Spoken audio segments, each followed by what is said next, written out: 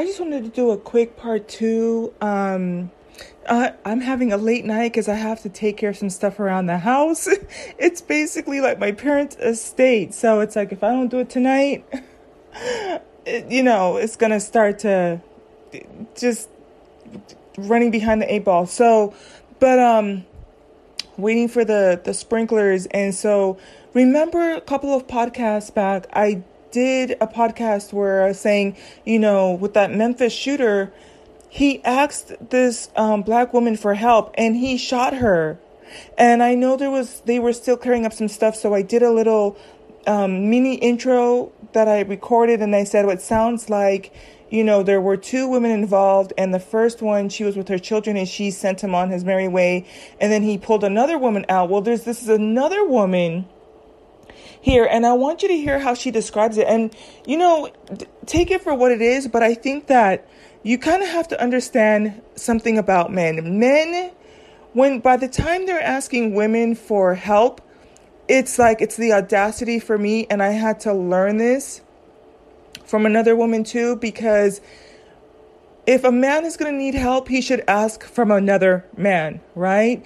And so if he's coming at you to ask you for help as a woman, automatically it's going to be they're asking for money and or something like this. And it just is what it is. I don't think it's something that men should be offended by. If you need help, go ask another man. If you need help, financially or with directions or anything, go ask another man. Because the way that I look at it too is, you already know my policy. I have a 6-foot type of thing. And I make sure, like even with the turn of events, that I had to order another set of mace that's even brighter. So you can see it in my hand. If you start to cross that threshold of 10 feet, you're going to see me just make it very clear that I feel like you're coming into my space.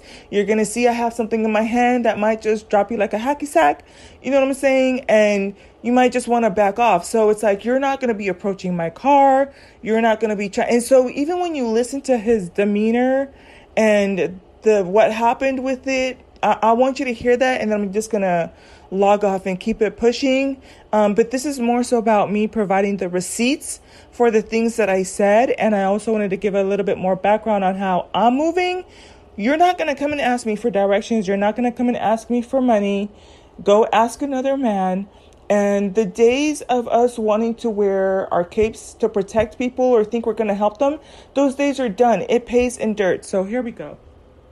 From the blood gushing, and then it just started burning. Lakeisha McLaughlin will never forget what it's like being shot, and the surprise when the alleged shooter, 19-year-old Ezekiel Kelly, raised his gun to fire. He seemed like he was pleasant. He was like, "Excuse me, ma'am, can you tell me how to get to Whitehaven?" The 44-year-old was the third person randomly targeted by the gunman. She was with her father on the Norris Road exit ramp on I-240 around 4:30 Wednesday afternoon. They had pulled over to fix a flat tire when a young man pulled up asking for help. After giving directions, she says his demeanor quickly changed. By the time I looked back around at him, that's when I saw the gun pointed at me, and he popped off 3 shots. One bullet ripped through McLaughlin's right thigh, sending her into hysteria. Her father, Willie, also in a panic, called 911. When I heard the shots, I stood straight up. And I looked right at him, he looked at me. He thought I had a gun too in my hand, but it was the tire jack that I had. That's what made him go. Looking into the gunman's eyes, he believes he saw pure evil. He was demon possessed. I saw it on his face. Knowing the gunman went on to kill 4 people, causing chaos at least 8 different scenes. They're feeling blessed their lives were spared. And I know it had been nothing but the Lord. It could have gone a totally different way. Because like I said, I know he was pointing at my head. And I really do take issue when they say it was nothing but the Lord. Well, where was the Lord with the other? There were 8 crime scenes. What about the other 4 people that died?